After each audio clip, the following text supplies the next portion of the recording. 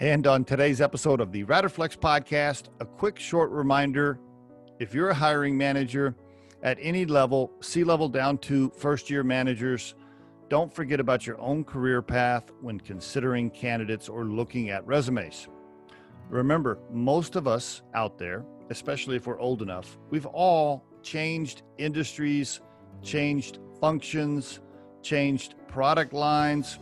We were all given a shot at more responsibility or promoted to a position before we were really ready.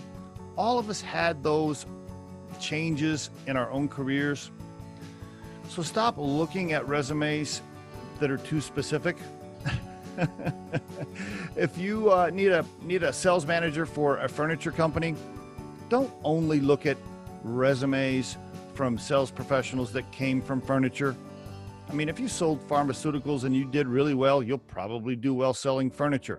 Maybe you sold apparel, whatever.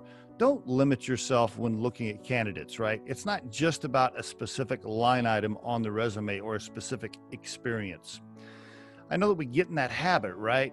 We get lazy and we want the perfect match on paper, but it's not always about that. And it wasn't about that for your own career. And we all kind of forget that at times, don't we? So when you're thinking about candidates and whether or not they can do a good job for the position you have open, remember your own career path and the path of friends that you know that made changes and did really well. And there is your RadderFlex tip of the day. If you think today's tip or guest interview can help someone you know, please share this with them. If you've enjoyed today's episode, please subscribe to our channel and hit the like button.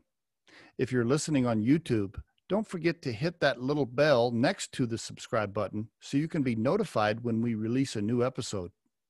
Our show features entrepreneurs, business executives, and the stories behind how they got there, as well as daily tips on career advice and job interviews.